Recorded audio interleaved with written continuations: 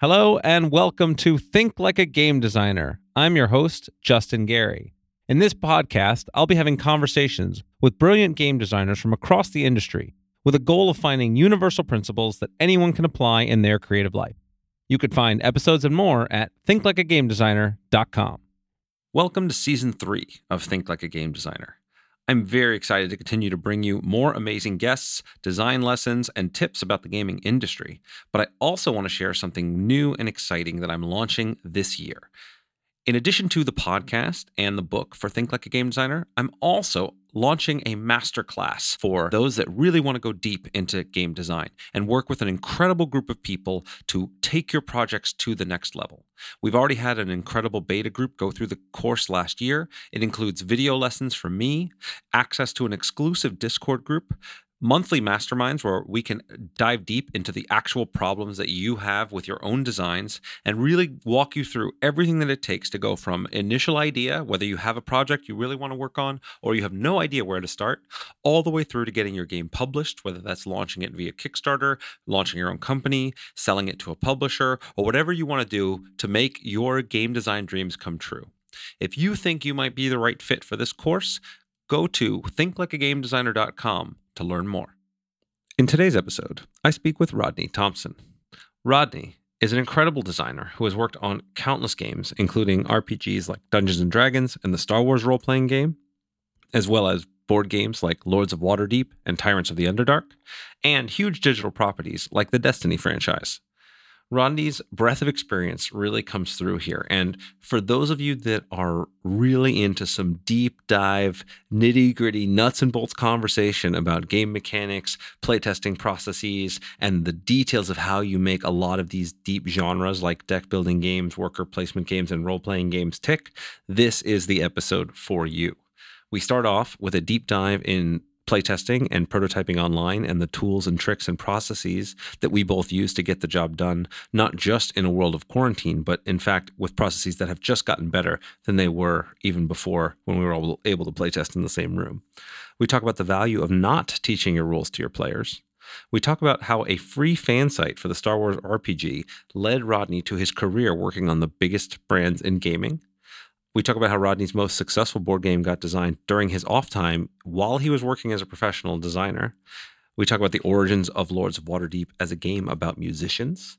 We deep dive into the secrets of making great worker placement games. And when I say deep dive, I mean we really get into the weeds. And in fact, I tip my hand a little bit during this episode because one of the reasons why I was excited to talk to Rodney, we've been friends for a long time and he's got tons of great insights. And so I've wanted to talk to him for a while.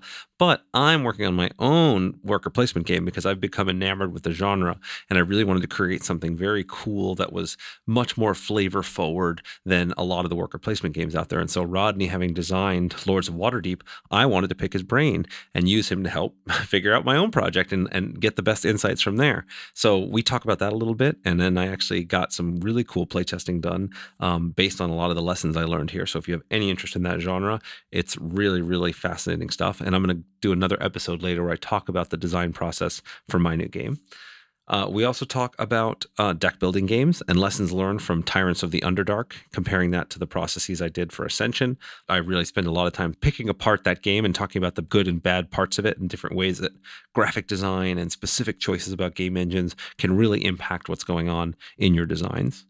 We talk about role-playing game design and how Rodney's work on board games inspires his take on modern RPG design. And it's a really fascinating thing to see how those genres cross-pollinate to each other and what modern RPGs need to accomplish for a lot of their audiences as opposed to some of the older genres that are out there.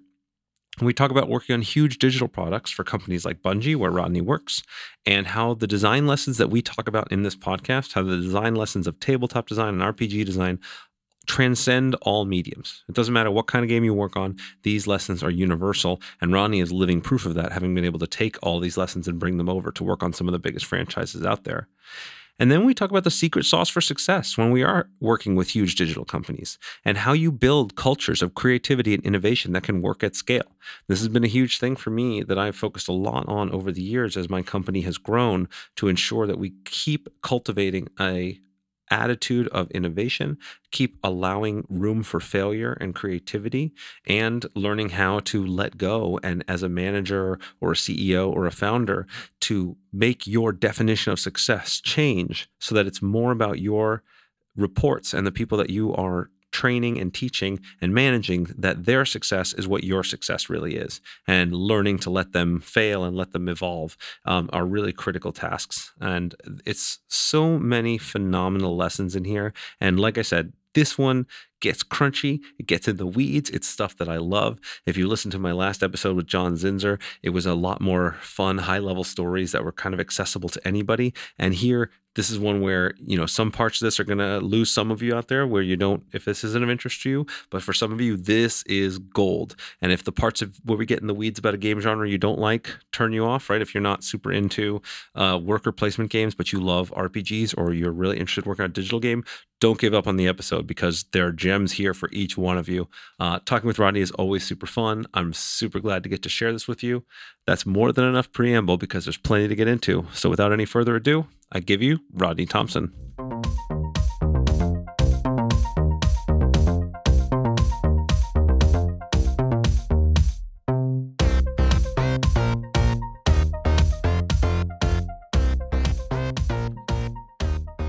Hello and welcome. I'm here with Rodney Thompson. Rodney, it is great to get to speak with you. It is excellent to speak with you as well. It's been too long. Yeah. We would always kind of see each other and have some brief conversations, and when we're at conventions, and obviously we're currently in a world of no conventions. So that is this podcast has actually become like my main way to reconnect with friends and deep dive on some great conversations. So I'm really excited to talk with you about a few different things. Sure. So, I usually start these podcasts with kind of an origin story discussion, but you and I were talking before we started recording about, the remote work life. And I actually think that would be a great place to start for this podcast, because, while, eventually this pandemic may go away, and while we're recording this, we'll know. I think that very many things about it and the way that we are now working remotely are going to stay. And so maybe you could talk a little bit about the pros and cons, and maybe some best practices of being a game designer now having to work remotely. Yeah. So my day job is I am a design lead at Bungie. I work on the Destiny franchise and currently work on Destiny 2. So, during the day, I'm working on video games, right? First person shooters. And early on in the pandemic, like literally the first week of March, when we first started getting the inklings that it could be bad, my company did a really good job of transitioning us to work from home almost immediately. They had a lot of good foresight to basically say, like, okay, we need to be prepared just in case it gets bad. And then they pulled the trigger in a hurry. So I've been working remotely for over 6 months now. And I would say, I mentioned it before we started recording. The big advantage for me is that I have reclaimed 2 hours every day that were previously dedicated to driving into my office, right? But the thing that I've lost is, as soon as my company pulled the trigger on working from home, other companies in the area started following suit. Wizards of the Coast was only a week or two after that, and I still have several members of my gaming and playtest group that work at Wizards, Gen Con, et cetera. So like a bunch of different local gaming companies that have offices pretty much quickly transitioned to work from home. But that means that I lost my face-to-face game playtesting, essentially, right? Like my group is... a lot of us have kids. Some of us have like health issues. So we were just like, let's be extra cautious, right? So I haven't had people in my house playing games since like the last week of February, essentially. And that was really scary at first, right? Because I was like, well, am I going to be able to even work on tabletop games? Like, so much of tabletop gaming is the social aspect of it, right? The like seeing your opponent or your collaborator, if it's a cooperative game or whatever, right? Seeing, your friends and just like having the tabletop game as the excuse to be social with each other, right? So like I was really concerned at first, but in some ways, I might even say it has gotten a little easier to do some playtesting and to do some game development. And what I mean by that is, I got more time, which is great. Like just extra 2 hours every day that I can spend with my family. That's 2 more hours every day I can spend working on side projects or whatever. But the other thing is a lot of the digital play spaces, right? Like Tabletop Simulator or Tabletopia, that allow you to load in your own assets and everything. I have actually found that prototyping for me maybe goes faster because I am like, so one of the things I've been playtesting a lot during the last 6 months is a new tabletop role playing game. But my tabletop RPGs tend to be pretty component heavy because I like to apply a lot of board game philosophy to the RPGs, right? And so like we'll be playing the game, and in the middle of a 2 hour session or whatever, I'll be like, okay, well this mechanic isn't working, so let's change it to be X instead of Y. I will quickly update the digital file, load it into the gameplay space, and immediately all of the assets in the digital tabletop space like change to reflect the new like development that we've created, right? So in some ways, like the prototyping process is like being all digital. Now that we've all gotten more familiar with like, I primarily use Tabletop Simulator. Now that we've gotten more familiar with it, it's actually, I would argue that in some cases it goes faster. Like what we've lost in the social dynamics, we may have gained in efficiency. So it's been interesting. I could not agree more. I mean, I felt the exact same fear, right? So maybe I was a couple weeks behind you because we were already working 50% remote at my company, because it's just a lot of times it's just more efficient. But like that tabletop experience was hard to think that we could replace it. But then by mid-March, we kind of gotten to that point of like, okay, this isn't, we need to be serious about this. We can't be coming in. And by the end of March, we had established that very same sort of process. And it's actually, where we use a program called Cocktail to turn our spreadsheets into the output file we need for Tabletop Simulator, import into Tabletop Simulator, and have a new file ready to go immediately. And we're able to iterate and update very, very quickly. We also have someone on our team who is pretty good at doing some of the scripting. So actually like playing the games, like even like, working on deck building games or whatever, like the shuffle and redeal and redraw and set everything up now is like one button click instead of having to do all the things. And the number of hours that I've wasted, cutting and sleeving and printing up prototypes is like, all of that has become more efficient now. And I'm curious just to dig into a little bit more detail. So do you have customized programs that you use? Do you just do it? How do you just so, for people following along at home, how would they be able to implement this process? So I, as a part of running my own little side publishing company, I have forced myself to learn a bunch of different software, right? So for example, Adobe InDesign is where where like I've traditionally done all my like layout work and everything. And usually I like hire a graphic designer to do the layouts, but I need to know the program in case I need to make a tweak or an update or something like that. So what I've actually been doing is I've started doing a lot of my design work directly in InDesign and like mocking up card formats. And like, I am not good at graphic design, but I can like sort of vaguely mock up like, okay, this card is going to have this on it and it needs to have this information. And so like I start in InDesign, whereas like in the past, in the physical world, I would use like Excel or Word or something like that. Like I've started working directly in InDesign. And this is, I don't care about editing mistakes during the basic playtesting process. So when it gets time to be edited, I'll have to export to something else. But like for now, I'm doing all my work in InDesign with, vaguely correct layouts, right? Because, graphic presentation is a big part of it. And then I export from InDesign to just image files and then load those image files into Tabletop Simulator. Inside Tabletop Simulator, I actually really like the Steam Workshop, like how many utilities I've been able to find. Like I am not great at the scripting side of Tabletop Simulator, but what I have been able to do is find things like, hey, here's a thing that you can drop onto your table, and what it'll do is you put a deck of cards here and a discard pile here, and it's just got a one button thing where it recombines those files, shuffles them, and then you're ready to go from there. So I think like just being able to take advantage of the excellent scripting work that other people have done has been a huge, huge boon for me. And beyond that, we're using Discord for our voice and video chat. Like I try and still do video chat with my playtesters because I think like seeing faces and seeing reactions and like you can know when someone is in the zone versus bored, right? When you can see their face, right? Right. If you can't see their face, like, you might hear silence, and silence could mean either one of those things, right? Like, either that person is concentrating hard on their hand, or they've clicked away and they're playing Minesweeper or something, right? So, like, being able to see faces, I think, is still really important for me. Excuse me. Yeah. Yeah, 100%. And this actually kind of tangents into a little bit of a really interesting discussion, which is, one of the key skills as a designer is to be able to read your playtesters, right? To be able to understand what's going on, because they will tell you things, and what they tell you is useful, but it is a tiny, tiny fraction of the real value that you get.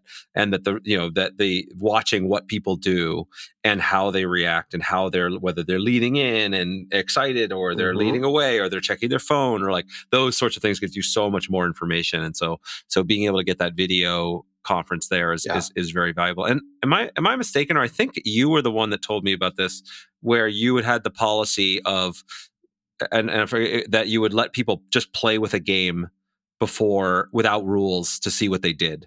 Is that right? Was that you? Not without rules, but one of the things that I do like to do is, instead of me teaching anyone anything, like, hand them even my, like, crappy prototype rules and say, like, you go play this now and I will watch you play, right? And not teach them the game, watch them learn the game themselves.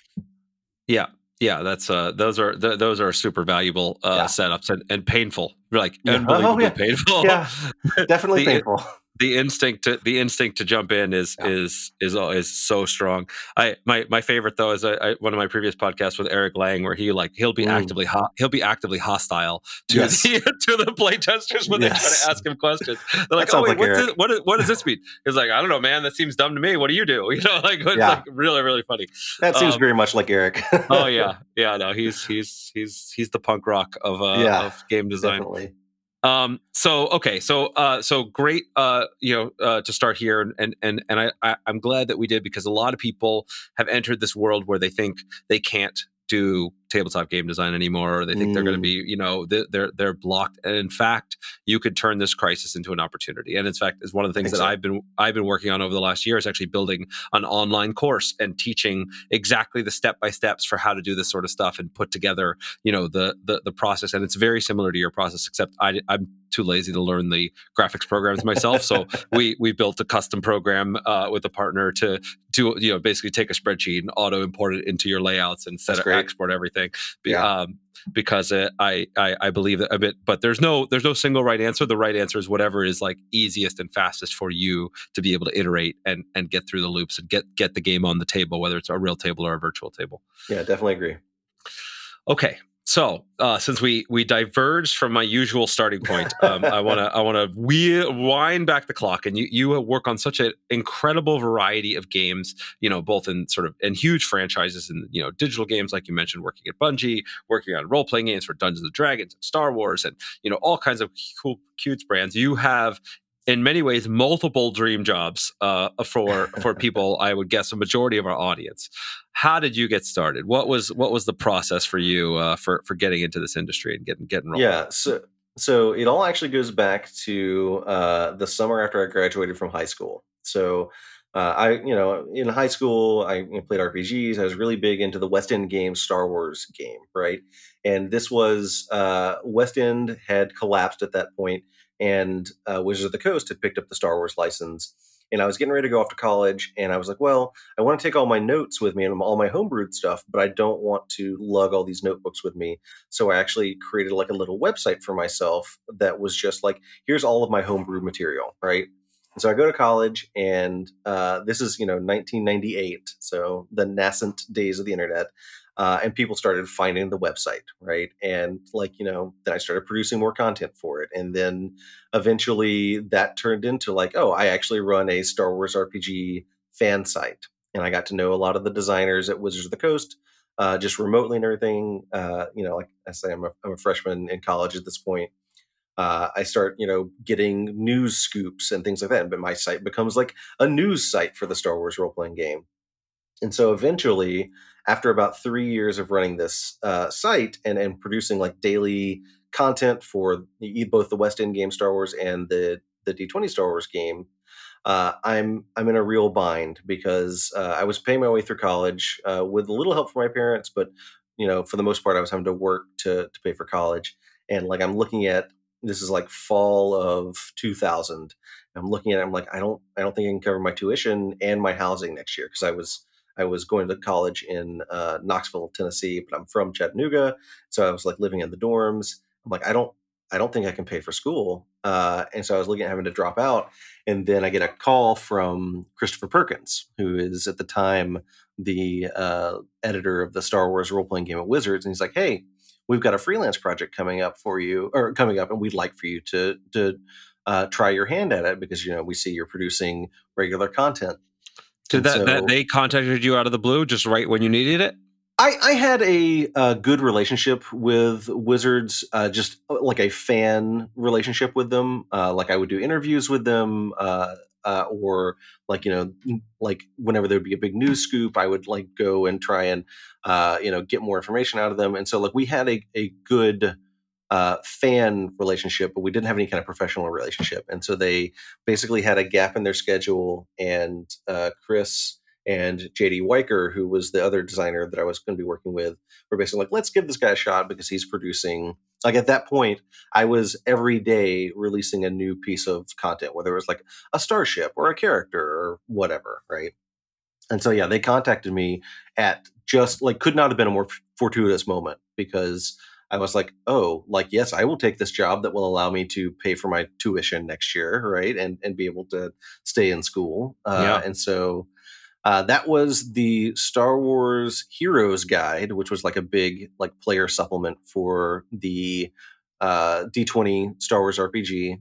And that ended up being the first freelance job I took that kicked off my RPG freelance career. And so from there, like once you've written a book for Wizards of the Coast, like that opens a lot of doors for you. And this was, 2001 time frame. And so like, early D20 boom. And so I went to Gen Con that year and I started talking to different publishers. I was like, hey, I've written a book for Wizards of the Coast. And they're like, oh, well, if you can write for them, then maybe you can write for us. And so that kicked off what would eventually become about a 6-year freelance RPG gig. And then in 2006, I got invited to come visit the Wizards of the Coast offices. Turns out that was actually a soft interview for someone to run the Star Wars role-playing game at Wizards. And in February of 2007, I packed up everything that I owned, left Knoxville, Tennessee, and flew to Seattle and have been living in Seattle ever since. I started working at Wizards, started working on the Star Wars RPG, and that's what kicked it all off. That's fantastic, and I love sharing these stories. Like everybody's story is unique, but the universal principles here are just I hear it over and over and over again. Right? You started just doing something because you loved it, and you built something because you wanted to see it exist. Right? You loved Star Wars RPG. You built a site to have your own content on there. Then you put it out there. People started reacting to it, and you just started creating. And you created for multiple years without any financial reward. It was just a passion that you had. You started doing the work for free that you loved to do, and that got you attention. And then when the opportunity presented itself to then be able to do that work for pay, of course, you jumped at that chance. You also built. Sorry, the other thing there, I just want to underline is like you also built relationships during that time, right? You were a good person to work with when you were talking. There are plenty of fans that I connect with that some of them are not the people you want to be talking to regularly, right? The other ones, they're super friendly and interested and adding value to the community, and you're thrilled to give them your time and you're thrilled to build relationships with them. And so then you built those relationships that turned into work. You did a good job on that work. And then all of a sudden now you're in the industry. Now it's much easier to roll things forward and get a job and do the thing. So for everybody out there, right, this is a process that started in high school. So I don't care where you are and what's going on. And it's easier than ever now to be able to put work out there, do the things, get noticed, get things connected. And so it's just a great story and just almost as close to a prototypical version of getting in the game industry as I can think of. So that's fantastic. Yeah. I would say also, like, looking across other big milestones in my career, almost all of them have been cases where I was just like, I'm just going to do this thing, right? Where nobody asked me to do it. And I just sort of was like, board games, right? Like the first board game I really worked on was Lords of Waterdeep, right? And it was something that me and Peter Lee just started working on in our free time. Like there was no board game on the schedule that we were working on. We were not tasked by management to work on Lords of Waterdeep. It was just something that like he and I got a wild hair, and like at lunch or after work or you know early in the morning before everybody got in, we would spend an hour working on it, and then eventually it turned into even today probably still my most successful board game, right? So like you know it was not drawn out of me by someone else or by someone asking me to do it. It was, you know, me and Pete just decided to do it one day. Yeah, this is something you're passionate about and excited about. And it's one of the things that I found too that, you know, look, making games is a lot of work. Making great games is a huge amount of work. And if you're not excited about it independently, you're most likely you're just going to stop. You're not going to finish. You're not going to do the extra work of making that next iteration of the prototype, dealing with difficult feedback, trying to iterate and build new things. And so having something that's you're passionate about, not being worried so much about is this going to be the thing the market wants, but building a thing that you want to see. And then after that, you'll start to test it and see what people like and what people don't. And so that's it's a great insight. So I was going to talk about role-playing games, but now that you brought up Lords of Waterdeep, I think I'm going to we'll circle back to role-playing games because I am very personally interested in this for multiple reasons. One, I think you did a phenomenal job with Lords of Waterdeep. I've recently done a kind of survey and played a huge variety of worker placement games, and one of the things that really struck me is that most of them have the most boring flavor of all time. Like from my perspective, of course, other people love it. You know, it's like you're farming, you're building a village, you're doing a thing, right? And I come across Lords of Waterdeep. It's like awesome. I'm like, I've got heroes and adventurers, and I've got like a cool, I'm in the Dungeons and Dragons world where I actually like enjoy the story. And so it's, as far as I know, it's like the only one that even comes close in that space for worker placement games. Maybe I missed some, but I think you could argue something like Yedo is the samurai game that is kind of similar in a lot of ways. But yeah, it's I think what you're hitting on there is that the sort of worker placement, tactical or strategy type game genre tends to have like more I don't want to say passive, but like less conflict oriented themes in general. Because like in a lot of ways, worker placement is like a conflict of opportunity and not a conflict, like a direct conflict. And so I think that there's a lot of people that sort of look at that and they're like, okay, well, this is not a mechanic that is suited to players butting heads with each other thematically or like mechanically. So therefore it isn't thematically appropriate either. And then we sort of looked at the opportunity of like, well, if you are a secretive Lord of Waterdeep and you're sending agents out to do all these things in secret and everything, in a lot of ways, like, yeah, you are not engaging in direct conflict, but your pawns are, right? Like you're like, this is totally a thing in fantasy fiction, right? That like the evil overlord doesn't get his hands dirty, but the minions do, right? And so like we sort of pulled back and said like, no, you're not your pawns. You are someone who is controlling a group of pawns, essentially, and that sort of made it easier to adapt to a more conflict-oriented theme. Right, and so what? It's funny to me because when I think about the mechanics of it, it is this. They are often very direct conflict over limited resources. Is sort of what you're doing in a worker placement game, and so it's like that doesn't make sense to me. Why just because you guys started farming, I can't farm now or whatever, but the manipulation makes a lot of sense. So was that the starting point for you guys? What made you decide that on your own you're going to start developing this game? What was the inspiration?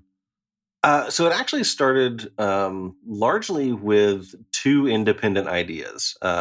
So like I said, Peter and I just sort of did this out of nowhere originally, and I had just played a lot of Agricola, and I was like really into Agricola. I really liked it, but man, like the setup time was just too high, and like the complexity level was too high for me to get on the table with my gaming group at home a whole lot. So I was like, I really wish I could get like this kind of worker placement experience in a like with a more streamlined setup. And so I was really jonesing to create a worker placement game. And then Pete had this idea independently. It was actually for a music game where what you're trying to do is like you're a band manager and you're trying to put together a band and like go play gigs, right? And so like, oh, like, this is a gig at a coffee house, so I need like a bass player and a guitar player and a saxophone player, right, or whatever, right? So he and I had kind of like had these two ideas. And I was like, I feel like we could like fit these together somehow, right? And we kind of talked about it a little bit.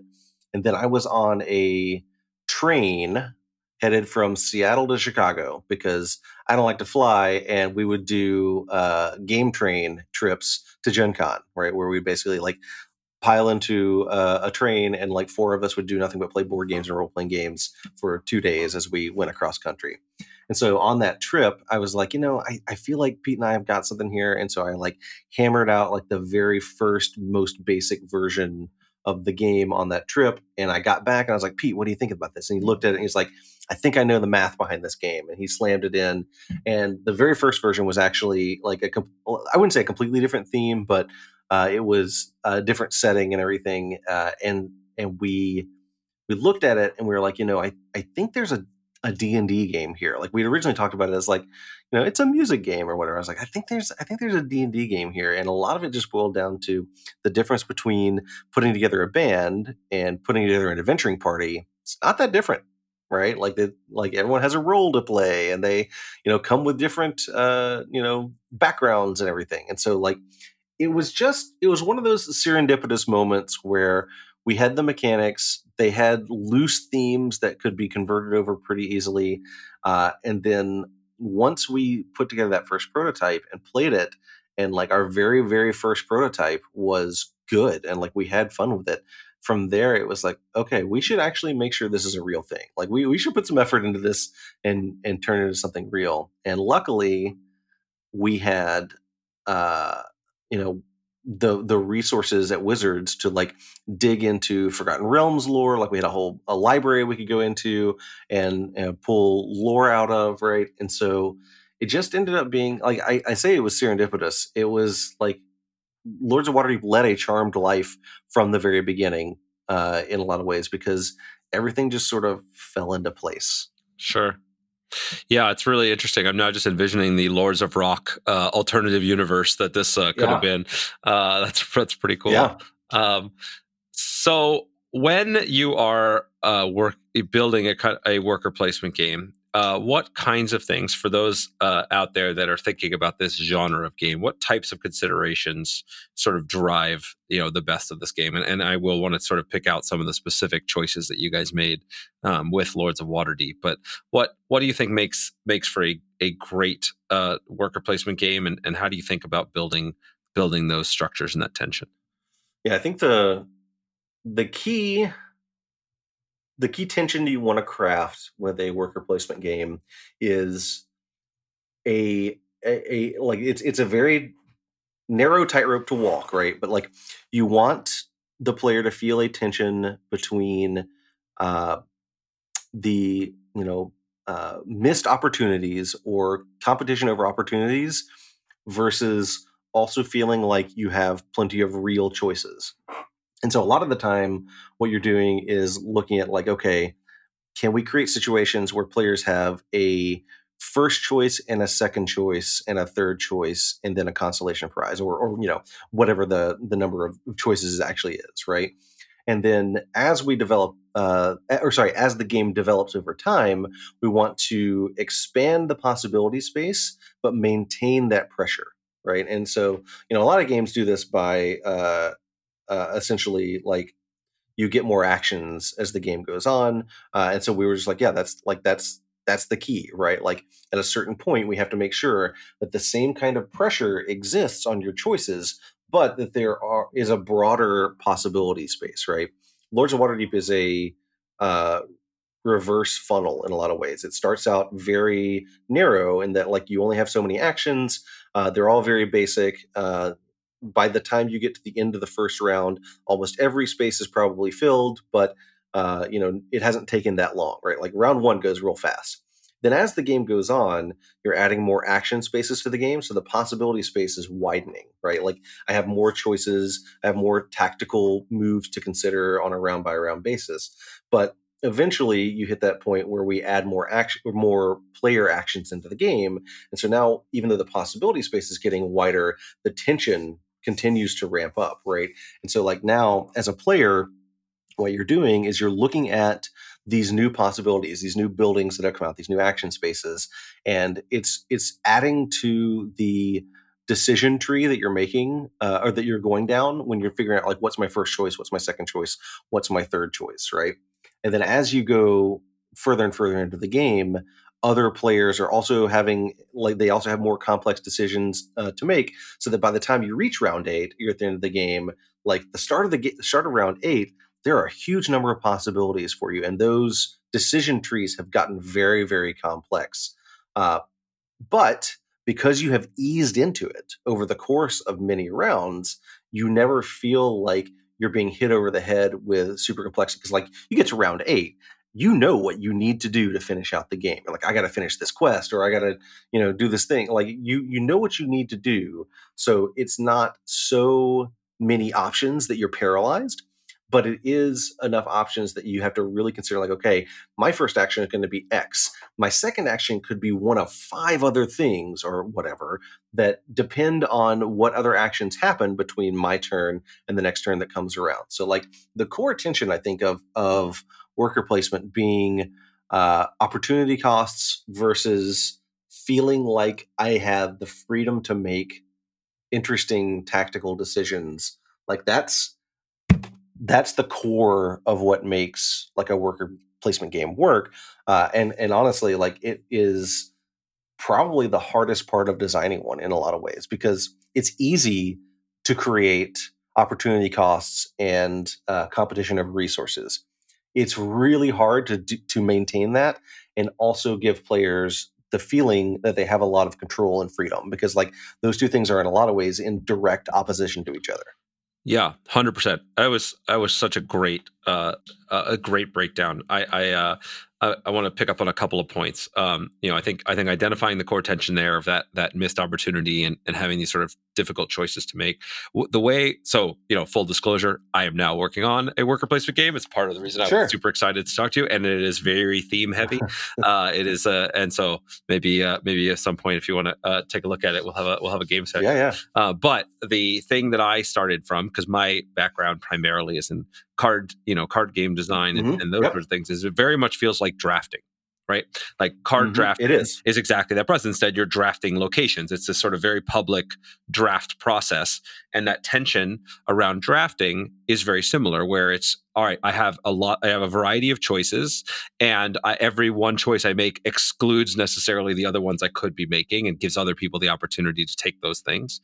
And that even though my choices maybe, grow over time, the choices I made previously create my own filter, right? So I know, for a simplistic example, if I'm drafting a Magic deck and I've taken only red and green cards so far, even though I now have a new pack of cards that has, 15 cards in it, I can exclude 3/5 of them because there's no way I'm going to be picking them. I'm not going to go into my deck. And so similarly in a worker placement game, it's like, okay, I've gone down this path, or I already have these resources, so I don't need those anymore. I need this specific type of thing, is kind of the way you get that increased total choice and total complexity, but give people, by the time they get into the mid game to the late game, they have a heuristic for being able to exclude and make easier decisions as they go forward.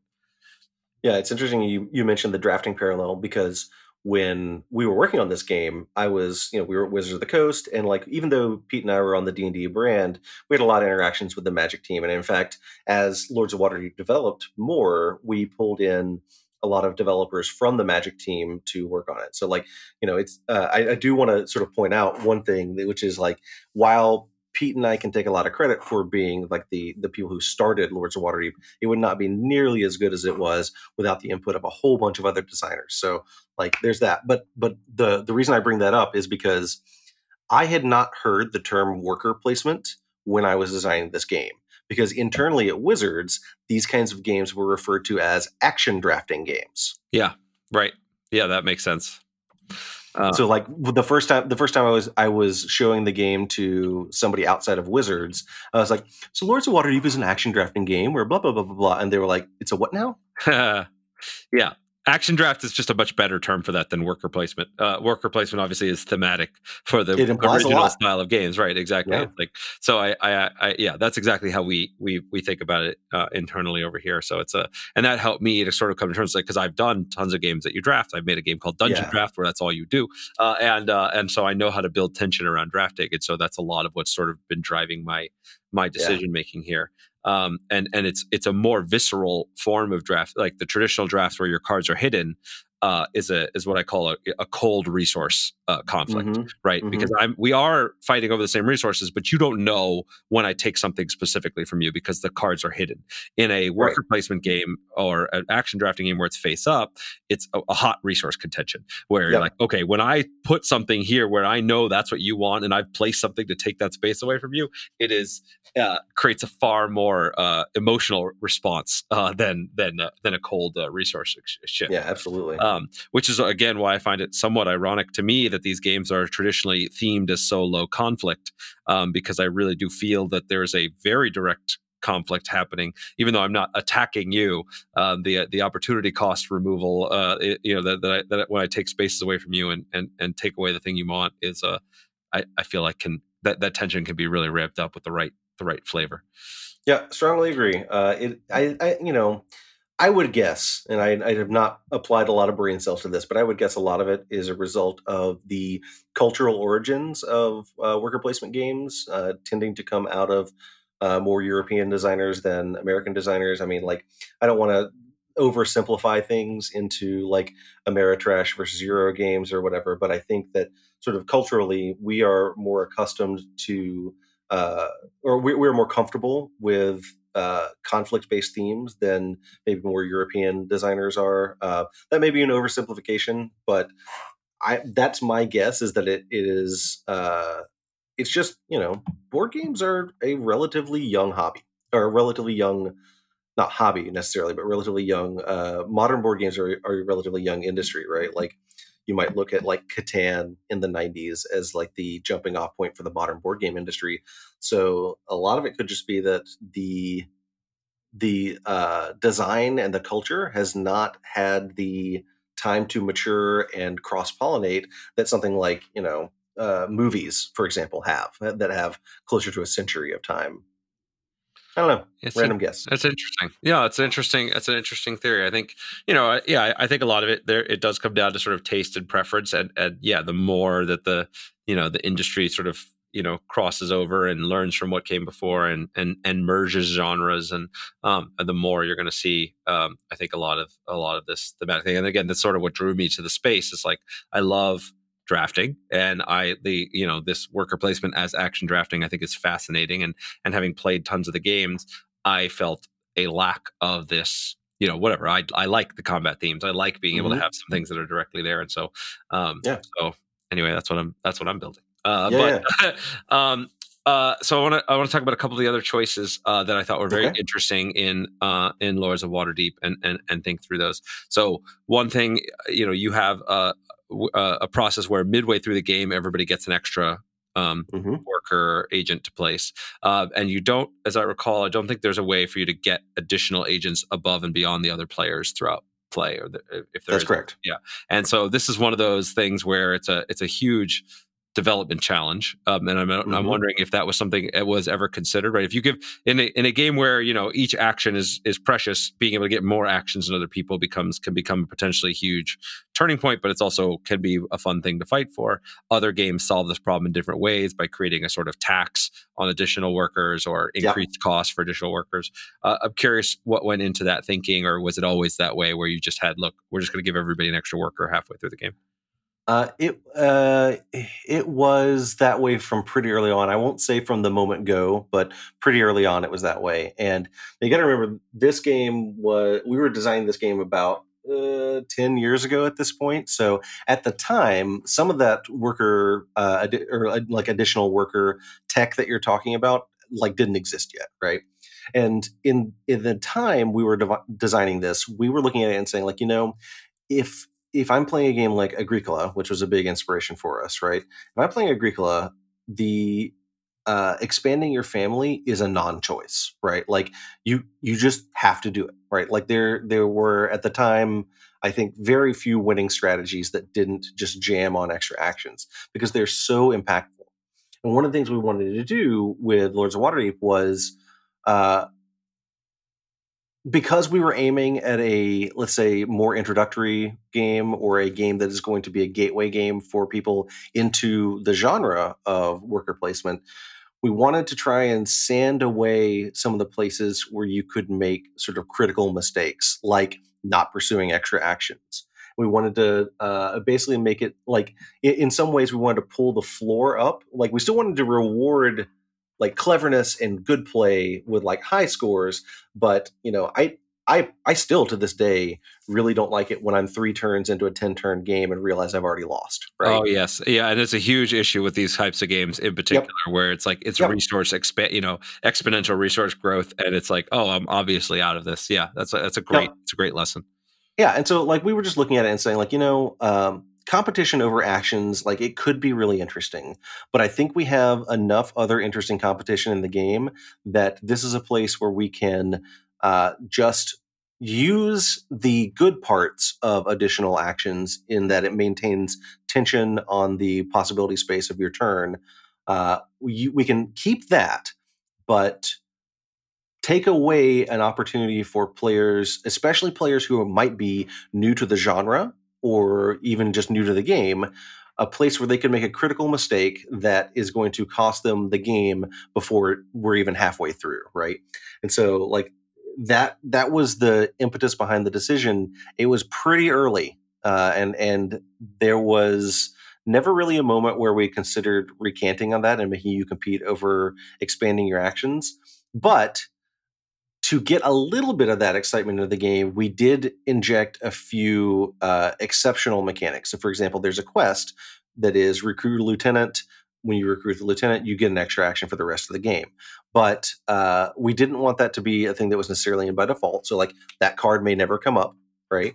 We also wanted to make sure, like, that was one of the hardest ones to balance. We didn't want this to be a thing that every player was having to consider. So we were like, okay, if it's a quest, only one person is going to take it. We've got to make sure that the cost going into it is consummate with the reward coming out of it. And then we did things like the embassy, where you basically get the ambassador token, which is a 1-turn extra action, but we know the cost going into that. So like we did inject a little bit of that fighting over actions into the game, but it wasn't something we needed to be core to the game because we were trying to make it so that as a more gateway oriented game, this was like competition over actions, which can have deep impact on the outcome of the game. We just sort of said like that, we don't think that needs to be an element here. There's enough competition elsewhere. Yeah, that's great. And then, and again, for whether the people that are listening care specifically about, this style of game, the worker placement or action draft or anything, these principles of, being able to raise the floor of the experience, being able to remove decisions where it's obvious once you know the game that if you don't make this decision, you're going to lose, right? Like being able to, as much as possible, take away what are really the non-choices, and give people more of the the sort of fun variety. Of course, play skill mattering and people being able to do better or worse is a key part of games, but getting you into that position, especially for games that take a longer time, removing those opportunities for people to just go completely off the rails at the beginning is a great thing to be thinking about, no matter what kind of game you're working on. And a lot of it comes down to just knowing your audience, right? Like we knew that our audience was going to be probably people who were into D&D, had maybe never played a Euro-style strategy game before, maybe never played a board game before, right? So like we knew our audience was going to be less entrenched in general in like traditional worker placement games than if I was designing for, say, myself or for my friends, or if I was going to design like a worker placement game of my own right now, I would probably design something that was more strategic and had more had higher highs and lower lows, because I could expect that my audience is familiar enough with the genre of game that they would be able to make those decisions, recognize the challenges and the pitfalls early on. versus like, knowing Lords of Waterdeep was going to be something that had a less experienced audience. I do think in the end, though, we ended up with a game that is very new player friendly, or very friendly to people new to the Euro game type genres, while still being engaging enough that if you are a deeply invested player, you don't get bored in the game, right? Yeah. Like you don't get, it doesn't drag for you. There's enough decisions to be made. It's just we picked that one decision and we said we don't need that decision in our game. Great. So I have two more questions about Lords of Waterdeep specifically, Totally. and then we'll go to some other topics because But I'm just fascinated. So the two decisions I thought were very interesting in the game. One, it's relatively common, as you sort of mentioned, that there's the number of actions available, spaces available, placements available increases over the course of play. And the way that you do that is really interesting because it's actually player selection and choices where they build the new locations to create that and expand that space. That was a really interesting space. I don't think there was a game that really did that before you guys, if I'm not mistaken. And I'm curious what went into that. There's a little bit of that in Caelus, although I hadn't played Caelus before we built Lords of Waterdeep. It's actually interesting. We were essentially at the end of the design process for Lords of Waterdeep by the time I played Caelus for the first time, and I was like, "Oh, I guess great minds think alike or something." But yeah, so there's a little bit of that. I think it was just one of those deals where, a lot of times when I'm starting to develop a new game, what I'm looking at is I'm asking high-level questions about like what kinds of strategies do we want players to pursue. And with Lords of Waterdeep, the quest mechanic is dominant, right? Like it is like there are sub-strategies inside the quest, but it is a dominant strategy. But I always like to look for an outlier strategy, or like, is there something that we can do that a player who is really experienced, or a player who is like me as a player, I will often choose strategies that are quirky or interesting just to see if they work. And I lose a lot of board games because of this. Let's be clear. Like, that is often a terrible idea, but I like creative sort of strategies, right? And so I'm always looking for an opportunity to inject like an alternative or a different long-term strategy into the game. And when we were doing the first, passes on the game, I realized I was like, the quest mechanic is going to be dominant. The only other real strong mechanics that we have in the game are, the addition of new spaces, because like we had realized early on that variety in what spaces are in the game is going to create huge replay value. So I was like, okay, like, the addition of spaces in the game is one, and then playing intrigue cards is another one, right? And latching on to like, okay, a building strategy that can be successful is actually really good for the game. One, because it gives you sort of an alternative strategy that you can consider outside, or even a secondary strategy outside of the quest mechanic, which is dominant. But the other side of it is, by introducing these new spaces to the game, you are making the next round or the rest of this round more interesting for every other player at the table. I think that's really a sweet spot that's super hard to hit, admittedly, right? Yeah, you can say like there that was really, giving points to people for doing it, giving them a bonus whenever anybody else plays, because normally making a decision that opens up possibilities for other people is very bad for you. Exactly. So I saw you had to kind of contort yourself a bit to kind of make that incentivized enough, and I thought it worked really well, but was not an obvious solution. Yeah, and like, it's one of those deals where like when you hit on something where it's like, this is a valid strategy for you and it makes the game better for everybody else, like that is the true definition of win-win in game design. yeah, that's fantastic. Okay, and then the last thing I wanted to talk about, which is something that I've actually been wrestling with my own design, is like when you're building out the quest mechanic, which is, as you mentioned, sort of the heart of the game and scoring system, and the main thing that drives the action, and figuring out how to sort of apportion the many variety of resource costs that those things all take, and building that structure feels pretty intimidating. It's like, all right, you have 5 different resources and each one could be doled out in any given different percentages. It sounded like that was kind of established very early on. Now actually thinking about it as a gig, as a musicians forming a band, actually makes a lot more sense to me. It's funny. But what was the logic that went into that kind of decision tree? How did you balance it out? You have, some of the workers or the resources were more rare. They're tiered in how hard they are to get.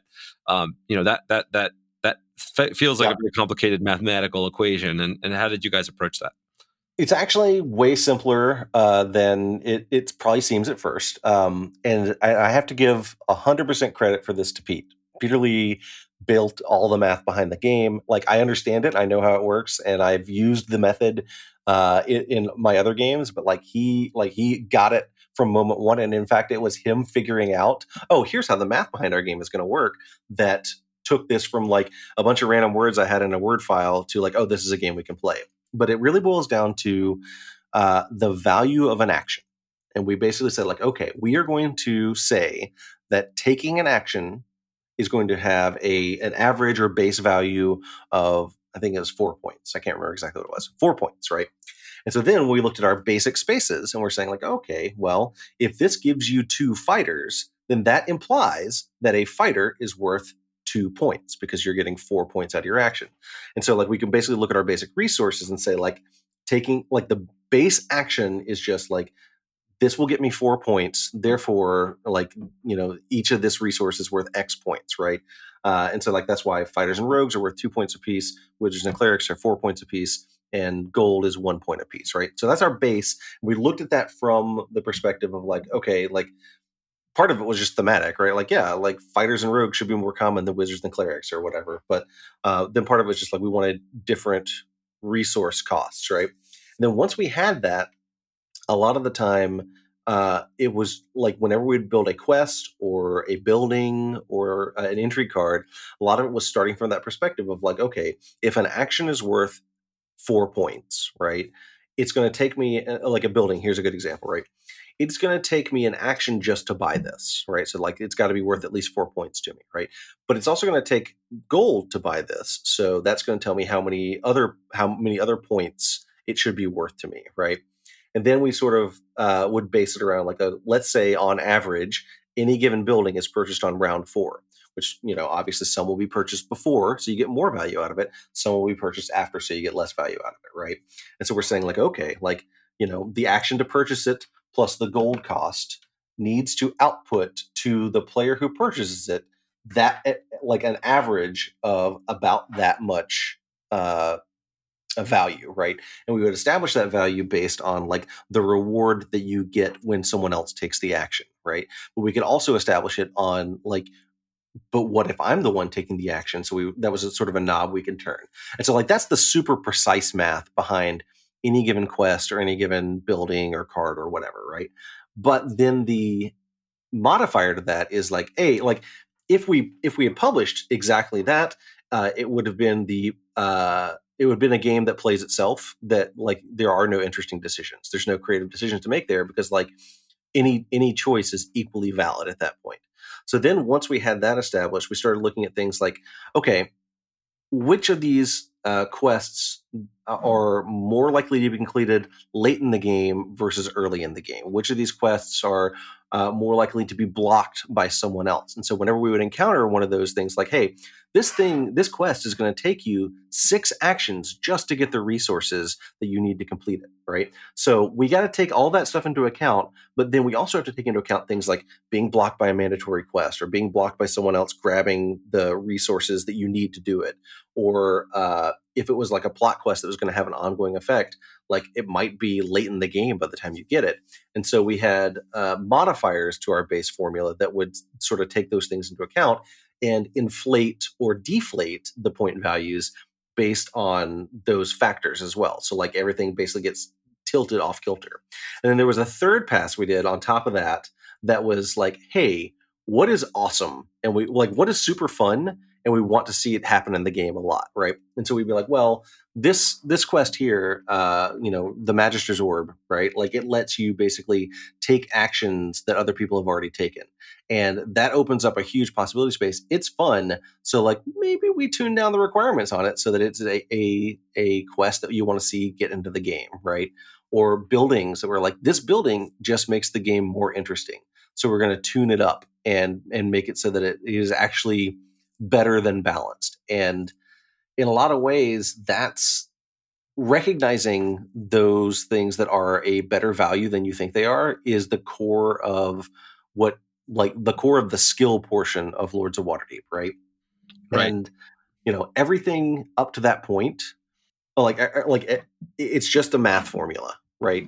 But then the design that gets applied to it is looking at like practical situations, practical outcomes, and then just saying like, what's fun? What do we want to be more rare? What do we want to be hard to pull off, but really exciting when you do, right? So like that would be a case where like, okay, this is gonna be hard to fulfill, so we're gonna crank up the reward for it, so that like if you can actually pull it off, you get something really exciting, right? So it all starts with one action is worth 4 points, and then eventually turns into like something much more complicated. Yeah, no, that's great. So it's, and again, we're getting into the weeds, but that's part of the whole point of this podcast, which I love, because I geek out about this stuff. But it's funny just because here you think about it again, I just translate into other projects that I'll work on, and it's very similar, right? For a given casting cost, or for a given rune cost in Ascension, there's a certain amount of things, the resources I'm willing to give out, or a certain amount of work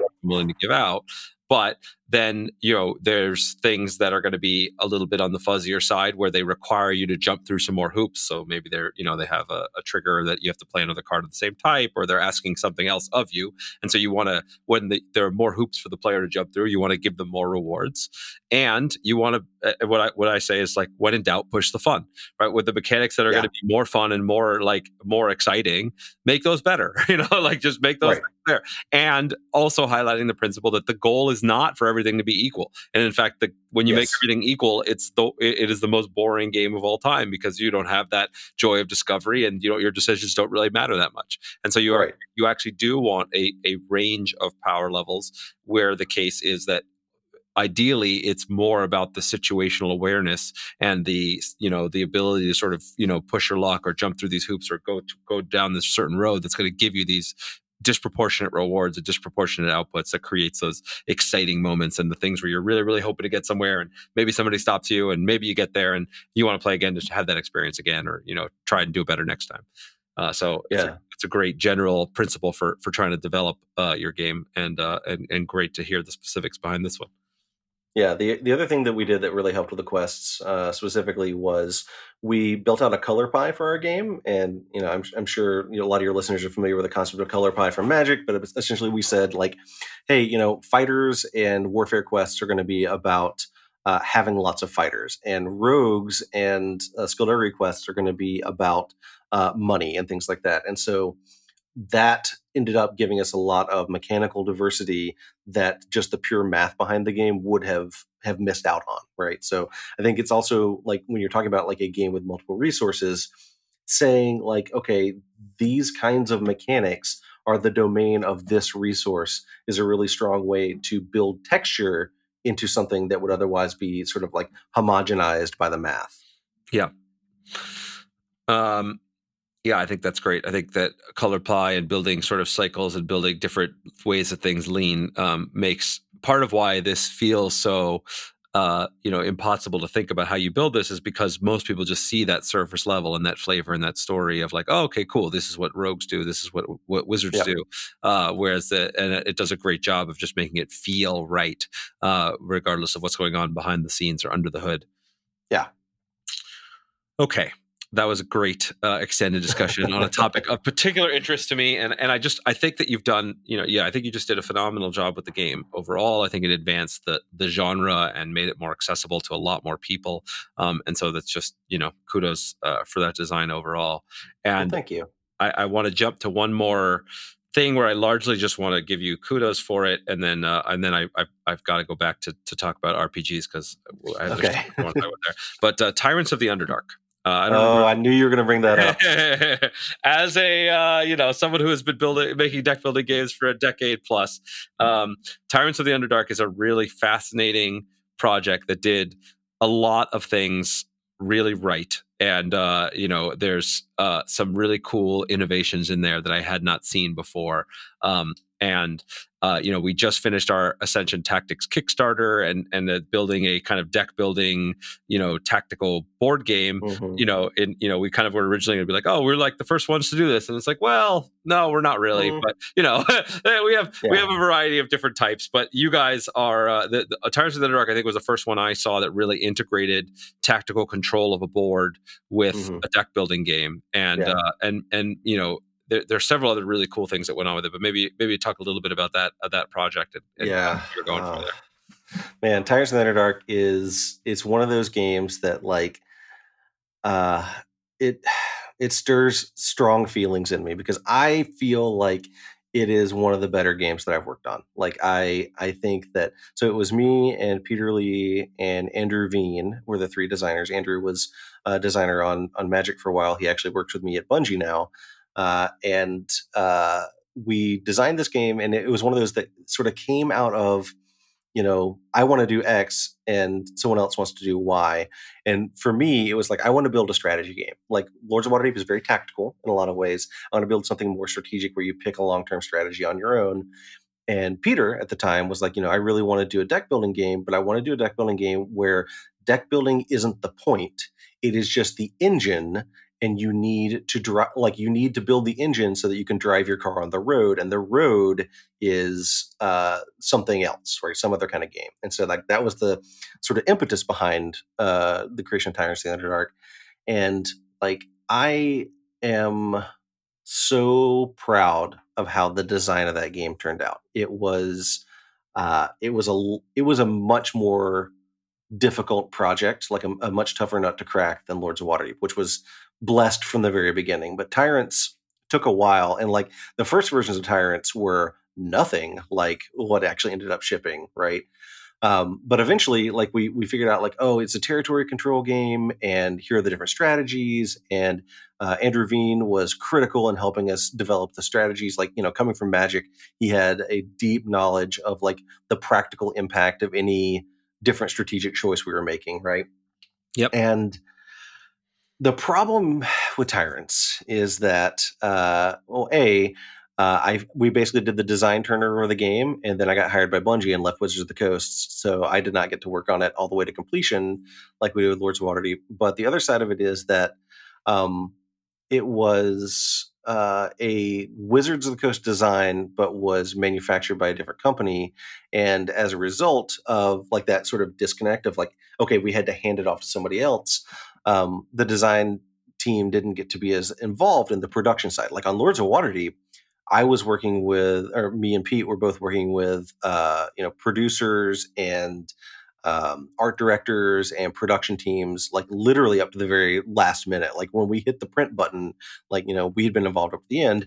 With a handoff to another company, you lose out on some of that close connection. Mm-hmm. And so like a lot of the decisions around like the graphic design and the board were made by people with like sort of a different vision for the game, right?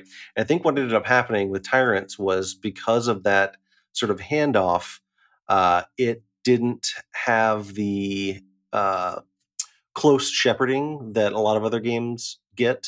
And as like, I actually think the game turned out great. And like what I hear all the time from people is, you know what, this is a game that I was not interested in until someone forced me to play it. And then I played it and I love it. Right. And I think a lot of it just boils down to the game was pretty expensive. It was, I won't say expensive. The game was a higher cost than other things in that genre. Let's put it that way. Because like a lot of deck building games, it's a gajillion cards, right? But like having plastic pieces and everything, like really, it cranks up the production costs and everything. And I think a combination of like that plus the theme being like Lords of Waterdeep being very sort of intrigue and backstabbing themed is one thing. Tyrants of the Underdark is sort of like, oh, you're all evil, and I think evil is a tough theme to sell. Sure. And this is not something I would blame on like the production. Like we built this game as like, oh no, you are Drow from the very beginning. So right, like you're all bad guys to start. Now go fight amongst each other. Yeah, and that was totally a design decision that we made, and I think in hindsight, with a different theme and with a different theme and without having the sort of disconnect of a handoff between two different companies, I think more people end up trying the game than end up playing it in the wild. But like every day I get a message on Board Game, well, not every day, but like frequently I get a message on Board Game Geek from someone that's like, hey, I gave this game a pass when it came out, but I played it at a buddy's house this weekend and I really loved it. You guys killed it, right? And I feel like it's one of those games that like I am so proud of how it turned out, but just not enough people have gotten to play it. Yeah, I think that there is, and I certainly do recommend that people listening do give it a shot. I think it's a little bit on the higher end of complexity for deck building games for several of the ones, but there's tons to dig into, and I really enjoyed. Just obviously having all the tactical board controls, adds so much to it. There were two things that I loved about the design in particular that were just very clever. Like one that you build the deck that you're playing with before each the center deck rather from different permutations, which increases replayability dramatically. Yeah. Every time you play different center decks, the whole game is different, which with traditionally what we do with expansions and Ascension, you kind of already have pre-built there, and the combination of permutations is fantastic. We actually called it the smash up method. Yeah, there you go. Exactly. So smashing up that center deck is great. And there was another thing which was subtle. You talk about the problems you had with theme, and that choosing a theme where everybody's a villain, has its challenges, especially one that ended up visually and graphically very dark and very like when you have something like Kings of Tokyo where in reality, everybody's a monster destroying the city, but it's very playful and light, and so it creates a different theme. So you could see the interplay between theme and graphics and how that's going to appeal. But you had another thematic choice that you guys made that I loved, which is what we call in Ascension banishing, or what was trashing in Dominion, where you get a card out of your deck. You guys called it promoting, and you gave points for it. And I thought that was really clever because in reality for deck building games, removing cards out of your deck is one of the most powerful things you could do because it just increases your average card quality. But for the new player, it is never, ever, ever what they want to do. They view it as a drawback. They view it as a negative. They don't want to deal with it. And so many times they get blown away by other players who are more sophisticated, just banishing cards, and they won't ever touch it. And I think the idea of changing it to promoting and giving you points directly for it, I think was a great way to give people an understanding of, oh, that's why I do this, even if I don't know about the probabilistic things. And it gives you a reason, especially late game, to banish or promote, get rid of some of your best cards because they're worth even more points. And so it makes that a more realistic choice as opposed to the only thing you'll ever do is get rid of your starting cards. So I thought that was just such a great, clever, thematic way to address this fundamental challenge that deck building games has. And I just wanted to sort of acknowledge that as a great way where your storytelling and your gameplay merge together in this great win-win of being able to create more interesting decision space, make player instincts more likely the correct thing to do, and sort of tell a fun story and give an alternate path to victory. So I just wanted to acknowledge that. Well, thank you. That's one of those cases where, like, again, we were looking for alternate strategies, right? I was like, what's the alternate strategy? And we sort of hit on that, and it was like, this is the thing that you want to do anyways. Is there a way that we can lean into it so that, like, it's good for everybody, but if you want to really lean into it, there are strategic choices you can make that make this a viable path to victory, not just the thing that you should do to make your deck better. Yep. Okay. We're running a long time, and I promised I'd get back to role play games. So get back to role play games. So sure. This is where you started. I'm pretty sure we could talk for like 3+ hours. So we'll have to probably too. But let's talk about role playing games. So you were excited about role playing games from very early on. It's kind of what got you started in the space. You worked with, like I said, sort of the biggest brands in the world as far as this is concerned. When you're thinking about designing a role-playing game, or specifically taking a brand that exists and turning it into a role-playing game, what kinds of things do you think about? and what are the things that players should be, people out there that want to work on RPGs, really, how do you approach that? How does it differ, or is it the same as when you're approaching a tabletop game experience?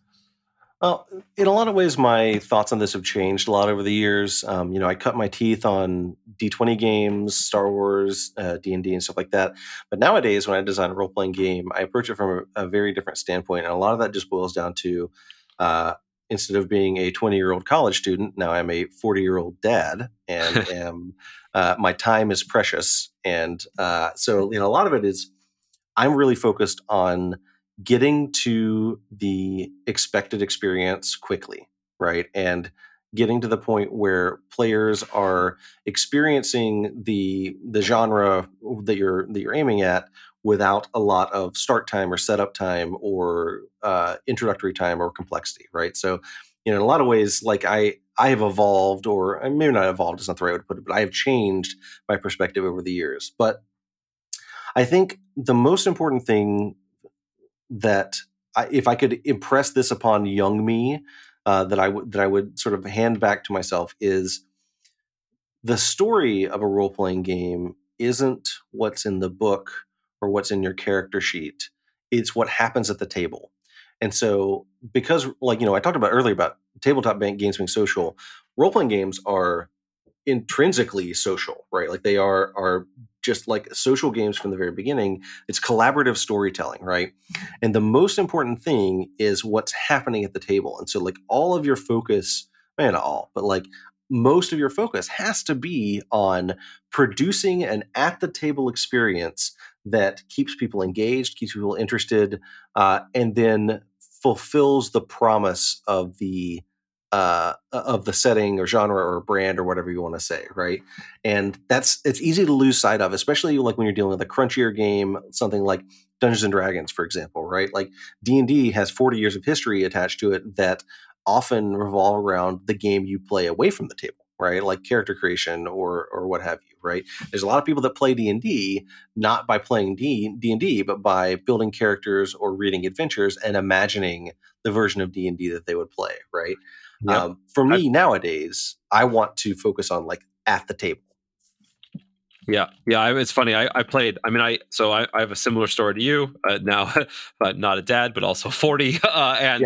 And I don't. I used to play in high school and college, and even soon after, I would play hours and hours of role playing games. We'd have these epic long campaigns. I really enjoyed the experience, and I spent even more time than that building characters, reading the books, like thinking, imagining what things could happen, and crafting these stories independently. And now I have none of that time, but I still love. Right.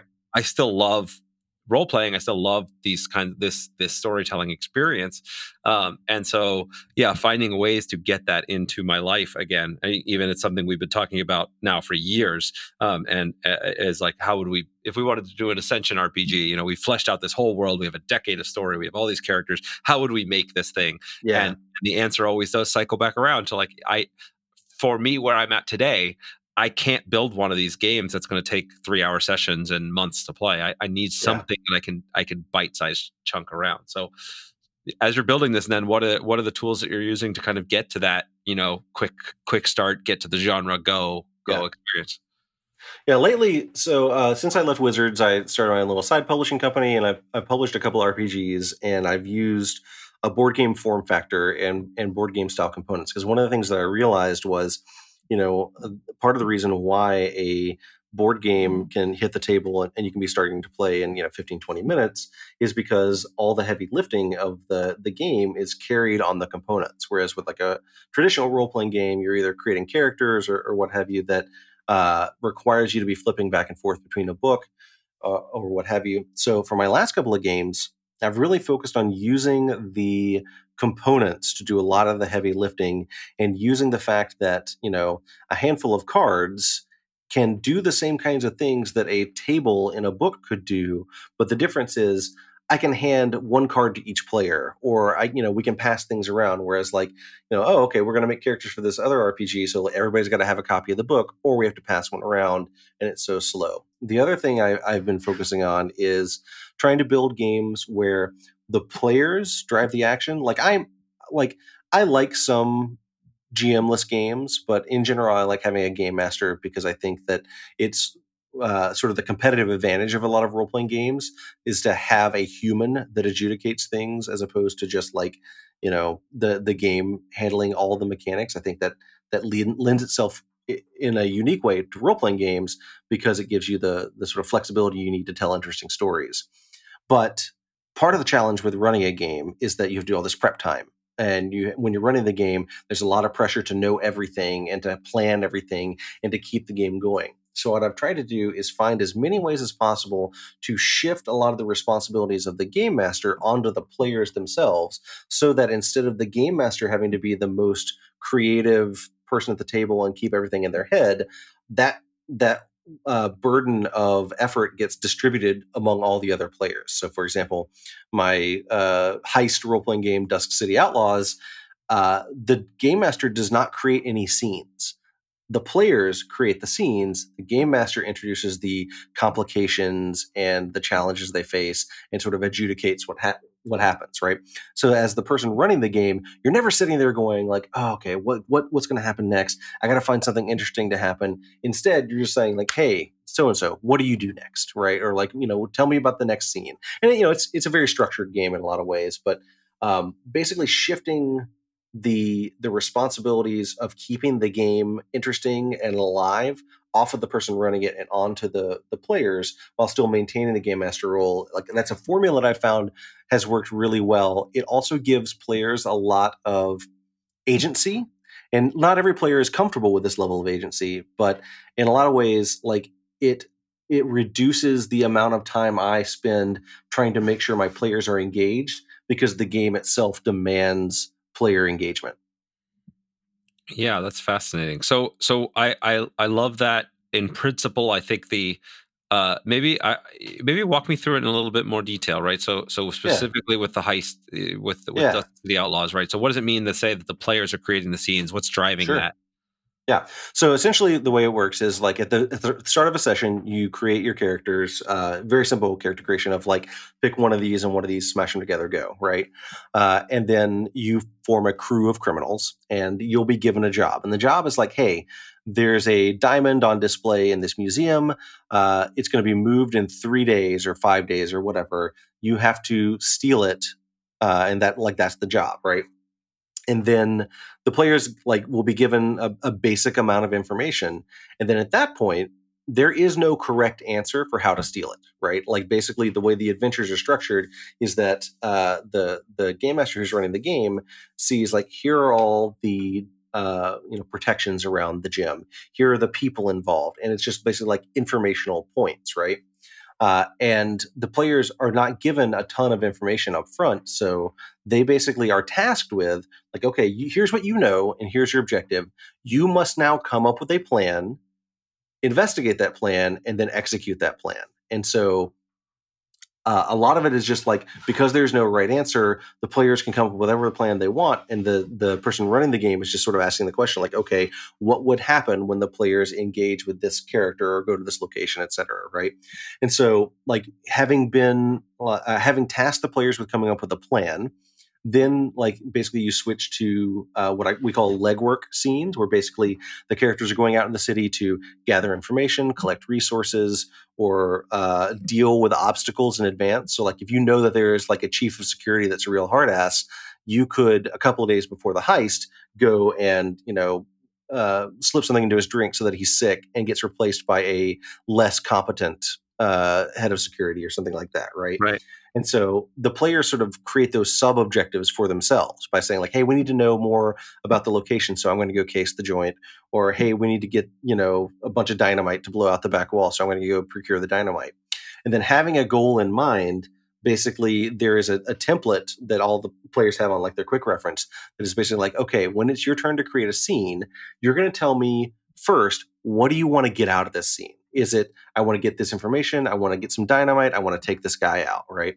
You tell me, like, what do you want to get out of the scene, where you're going to go to get it, how you're going to go about getting it, and is there anyone in particular that you're going to deal with when you get there? And so it's like, very clear template for how the players frame the scene. And so like I might say like, oh yeah, what I want to get out of the scene is poisoning this guy's drink. I'm going to go to the tavern where he has dinner every night after his shift. And what I'm going to do is dress up as a server and basically serve him a poisoned drink, right? And so like that's the framework that the player creates.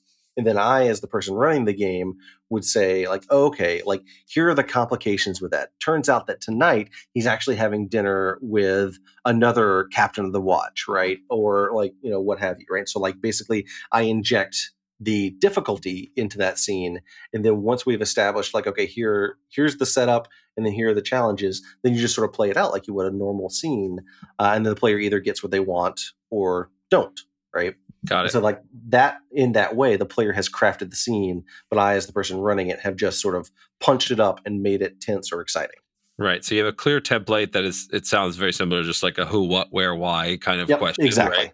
And then once they have set that, you have as a GM, you have either a preset variety of complications you could throw to the situation, or you can make them up on the fly, and then you role play out that specific scenario, and then whatever happens, and then you use that to inform the next scene. Exactly. Great. Really cool. I like that. I like that recipe. Okay, we're running up against the edge of time. I also wanted to chat about working on big digital games too, because that's another. So this will probably be our last meaty topic for this chat. But when you started working for Bungie and started working on Destiny, or I don't know if that's where you started on Destiny. Or it is, yeah. So what? How do you feel about the difference between working on those kinds of games? What was it like making that transition from RPG and tabletop game design into the digital world?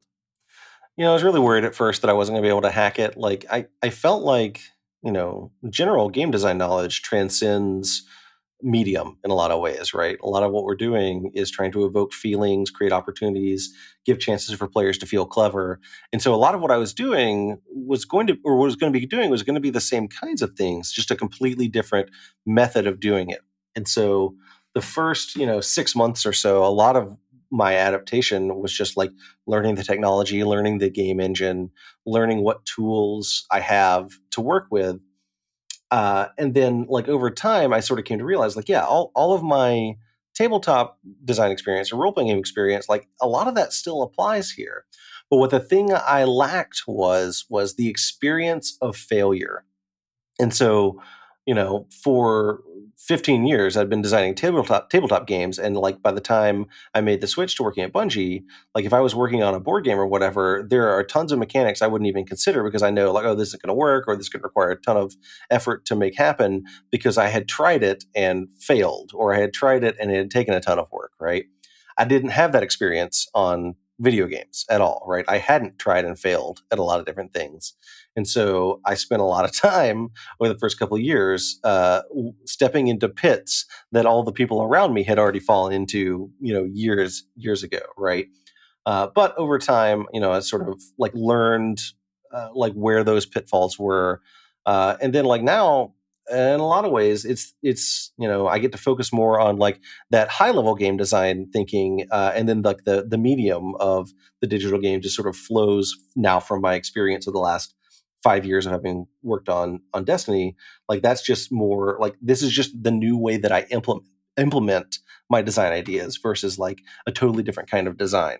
And so like now I can consider things like, hey, I need to evoke this feeling in a player. I can use things like sound or camera movements or controller rumble to do those things, where before I didn't have those tools to rely on the tabletop side.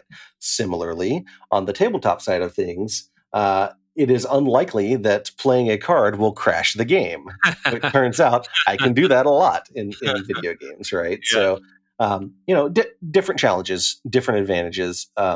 In some ways, iteration time is both faster and slower on video games because, like, if I'm working on, a new piece of exotic armor in Destiny, I can be working at my desk, make a change, run a quick import, and 2 minutes later, I'm playing with it in a real environment, right?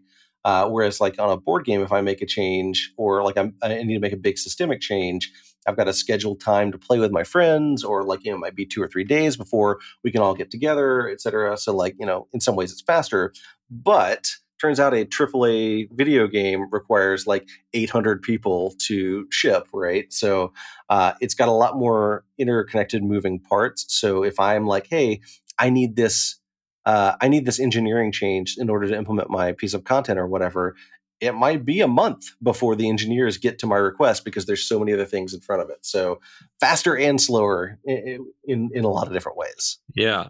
So I want to highlight a few principles from what you just said. Right. One is that the principles of game design are universal. Doesn't matter what medium you're on; they still apply. That player experience and emotion is the true metric, regardless of what you're doing. That's always the thing to keep a focus on. Both critically important principles, and I love the way you put this. Is just I just didn't have my fails yet. I forget that there's just a certain amount of learning that again, hopefully you can learn from other people's failures as much as possible, but a lot of it is just you got to fall down a few times and like, oh, that doesn't work, won't make that mistake again, and then learn and do it again and do it again, and that process of iteration is key. So those things are great, and I love specifically highlighting the advantages and different disadvantages of each medium because they all do have their strengths and weaknesses.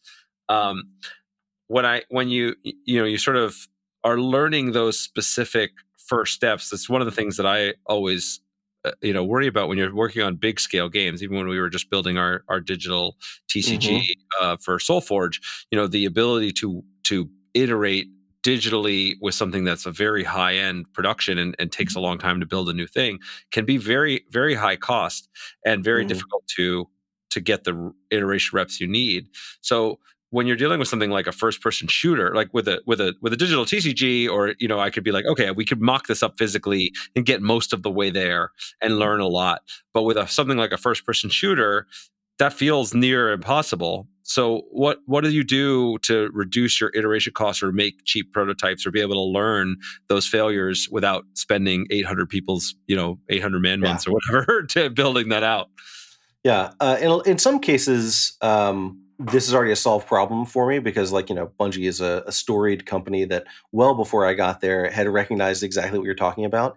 And so, in a lot of cases, when I'm iterating on the design of a piece of armor or something like that, I am doing so in a local build on my machine using the tools that I have at my disposal. And so I run no risk of polluting other people's work because it's all local and I have to thoroughly test it. And we have all kinds of best practices for test. I have a dedicated tester on my team. We often refer to our test org as our secret sauce at Bungie because we have our testers are not just pure quality control. They are an entrenched part of the development process. So I'm very fortunate that I can run things past my tester and say hey, do you see anything in here that looks like it's going to be a big problem before I submit it into our version control system that would then populate out to the rest of the game. Our engineers have also done a great job of creating little pockets of the game where we can experiment without risking polluting everybody else's time. That having been said, sometimes before you can even start really prototyping something, you're looking at engineering asks. And in those cases, basically the paper design work gets a deeply thorough vetting. And there's it would be dismissive to call it a bureaucracy overseeing it. But in a lot of ways, if I've I redesigned the way that armor mechanics worked about 2 years ago in Destiny. And when I was doing that, I couldn't implement those changes myself. I did not have the capability to do it or the technical knowledge. And so I had to have both engineering and UI support in order to make that happen. So my paper design started out as here's my design document. And then it evolved into here's my PowerPoint presentation that uses a combination of animation and things like that to basically display here's what the player experience is. Then that evolved into I got some help from a UI designer to basically create wireframe versions. That we have some software that we can use to create wireframe versions of the UI that we could then have player or leaders, people in leadership clicking through to see what that experience is. And then I created an Excel document that was okay, let's play pretend with this system and socket in, the different mods and everything. Right. And so it was a very lengthy process. It was probably 6 months of paper design before we got the thumbs up to like, yep, let's do the work to make this happen. So, even in video games, the paper design side of it is huge, especially if it's not something I have the equipment to test locally myself. Yeah. No, that's great, and it is. I mean, you are building these prototypes. Right? A wireframe click through is a prototype, right? These Excel simulations are prototypes, and so this is just. I really love these kinds of stories because people just don't believe it that even when you're working on a AAA, first person shooter game, that you still have huge value out of these simplified prototypes to be able to learn and iterate quickly, because especially when you're on these huge projects where the cost of making a mistake when you're working with a full engineering team and implementing is, could be millions of dollars. It is so critical to find whatever tools you can to mock things up, to communicate the vision, to really test it and vet the ideas before they get implemented in a very high prestige way. Yeah. And there's essentially what you're doing is you're trying to prove out your concept before you take a risk. Because like, even if you think your concept is amazing, there's always the risk that you're wrong, right? That like once you play it in the real game, you could be wrong. Like you don't know that until you've actually played it. So it's about taking calculated risks. I'm also very fortunate that Bungie as a company is dedicated to providing a good design environment where failure is not just accepted, but expected. And so like they build a lot of the structure, like the production structure, around giving you plenty of time to fail fast and fail often, so that by the time you hit on something that you're confident in, you have already fallen into a bunch of those pits. And it reduces the risk that the thing that you're attempting to do is going to have unforeseen failure points down the road. Yeah, that is gold right there. Then maybe let's talk a little bit about culture there, because this is something that I really try to emphasize with my team here. But we're a small a half dozen people that are working together that are pretty close. So being able to build something in a company with hundreds of people working on a project, to be able to build a structure that encourages that kind of risk taking, it's sort of the classic cliche of the large corporation that's not what happens, right? And so, what is it about Bungie, do you think, or the way that they onboard you, or the executive team, or something, the culture that creates that environment? I'm very lucky to be at Bungie, and I don't want to sound like I've drank the Kool-Aid too much, but I have definitely drank the Kool-Aid a little bit. But we're very fortunate that we might be the only fully independent AAA studio in operation right now. We are our own publisher, and we are completely independent. We weren't always this way. We previously had a publishing agreement with Activision, but we are now a fully independent company. But even before that, Bungie was a part of Microsoft, and then before that, it was independent. The leadership of the company, the founders, the CEO, they've always had this very clear vision that Bungie is going to be a studio that is independent and creatively, like, has the creative freedom to do what we think is right, and like that starts at the top and then filters all the way down through. And there's just a really nice culture, I think, overall that's been fomented by Bungie leadership, that we are going to make best-in-class games, but in order to do so, we want to have a healthy design environment, a healthy production environment that makes people want to give their best.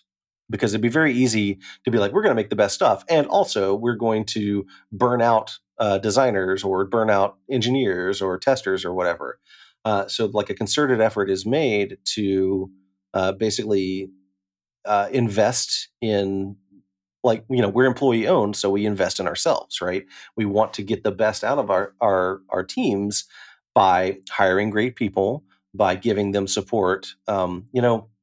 To digress just a little bit here, one of the things I love the most about working at Bungie is that I've always felt like my manager and the people in the management chain above me are invested in my success, right? In a lot of ways, the culture at Bungie is that as a manager, you are not succeeding unless the people you are managing are also succeeding, right? And like, we have a very flat management structure. Like, I have two people that report to me, one of whom is like at my same like like same level in the company and everything. So like it's very, and no one, like very few people have more than 2 or 3 reports. So like there's a lot of people that are managers, but basically like there's this philosophy that like your job as a manager is to empower your reports to be successful, right?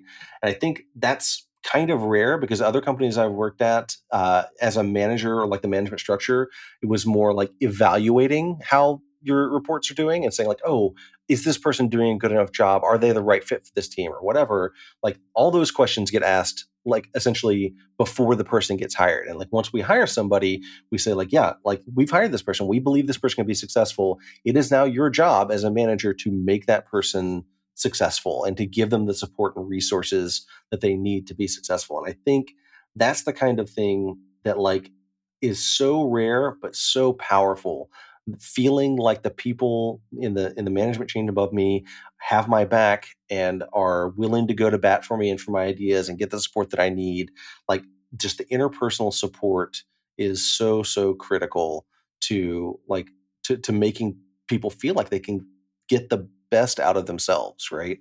So I think that's a huge part of it. And the other thing is like I would say we have a generally very collaborative and relaxed environment company wide. And what I mean by that is like our CEO, Pete, has a desk that sits like, well, in the office. His desk was like 2 rows away from mine. And he just has a normal standing desk. He doesn't have an office at all, right? None of the executives have offices, right? In fact, no one has offices at Bungie. There's only like the desks, right? And if I want to, I can just walk up to Pete and be like, "Hey, man, like, what do you think about blah blah blah in our game or whatever?" And like, he plays the game, he knows how it works and everything. But like, that's true from the top on down. Like, everybody's very approachable, and it's just so refreshing to be able to walk around and say, like, you know what? Anybody that I talk to today, I know that the conversation that we're going to have is them trying to make our game or our company as good as it can be. Like there's like, I don't worry about ulterior motives or anything like that because there's just a culture from the top down that we need to be all like collaborating and helping each other succeed. I think that's the only way that a company of our size can be successful without, well, yeah. Sentence, I right? will say that a company of any size could be successful. I think is the answer. Sure. That view of collaboration. Obviously, a company at scale, it's much harder to do. And you gave a lot of the specifics of like it comes from the founder and that attitude of whether you're leading a team of 1 or 100 or 1,000, that being able to have that clear vision, live that message, and make people empower the people that are around you to execute on this collective vision is key. I think the specifics of like the no offices and everybody being approachable and having a very flat system with not that many reports and having people be, as a manager, your success is entirely dependent upon the success of your reports and the people that you're working for. All of that stuff is phenomenal and really crafts an incredible environment. So it's great. I'm glad you're so happy there. It's wonderful to hear. You're the first person I've talked to inside that company. So, not that I'm ever looking to get another job again, but if I do, I'll keep that in mind. No, I really like it. It's been a great 5 years. Fantastic. Okay, well, I had to blitz through some of the last topics, but we did cover most of the highlights that I wanted to cover on this talk. But there's so much more to cover, so hopefully we will get to do this again. Yeah. For those that are out there that want to see more of your stuff, pick up some of your games, hear about you, what are the best places for them to get access? Probably the best place to see what I'm working on in the tabletop space right now is just to go to my little side publishing company's website. It's Scratchpad Publishing, and the website address is just scratchpadpublishing.com. And you can find me on Twitter. My Twitter handle is Entarian Ranger, but if you just search for Rodney Thompson Twitter, it'll come up. I'm crap at social media. I'm really not good, so I don't post that often. And I tend to only post like, look at this goofy thing that my cat did. But that's how you can catch me there. But yeah, like anything tabletop related, scratchpadpublishing.com is the best place to find it. Right. So people know where to go for tabletop games and cat pictures. So exactly. Always some of my favorite things, frankly. So thank you again, Ronnie. This was such a great conversation. And I, being able to do this when we can't do it face to face, but being able to do this deep dive has been a real pleasure. So we hope to do it again soon. The pleasure is all mine. Thank you so much for having me. Thank you so much for listening. I hope you enjoyed today's podcast. If you want to support the podcast, please rate, comment, and share on your favorite podcast platforms, such as iTunes, Stitcher, or whatever device you're listening on. Listener reviews and shares make a huge difference and help us grow this community, and will allow me to bring more amazing guests and insights to you. I've taken the insights from these interviews, along with my 20 years of experience in the game industry, and compressed it all into a book with the same title as this podcast, Think Like a Game Designer. In it, I give step-by-step instructions on how to apply the lessons from these great designers and bring your own games to life. If you think you might be interested, you can check out the book at thinklikeagamedesigner.com or wherever fine books are sold.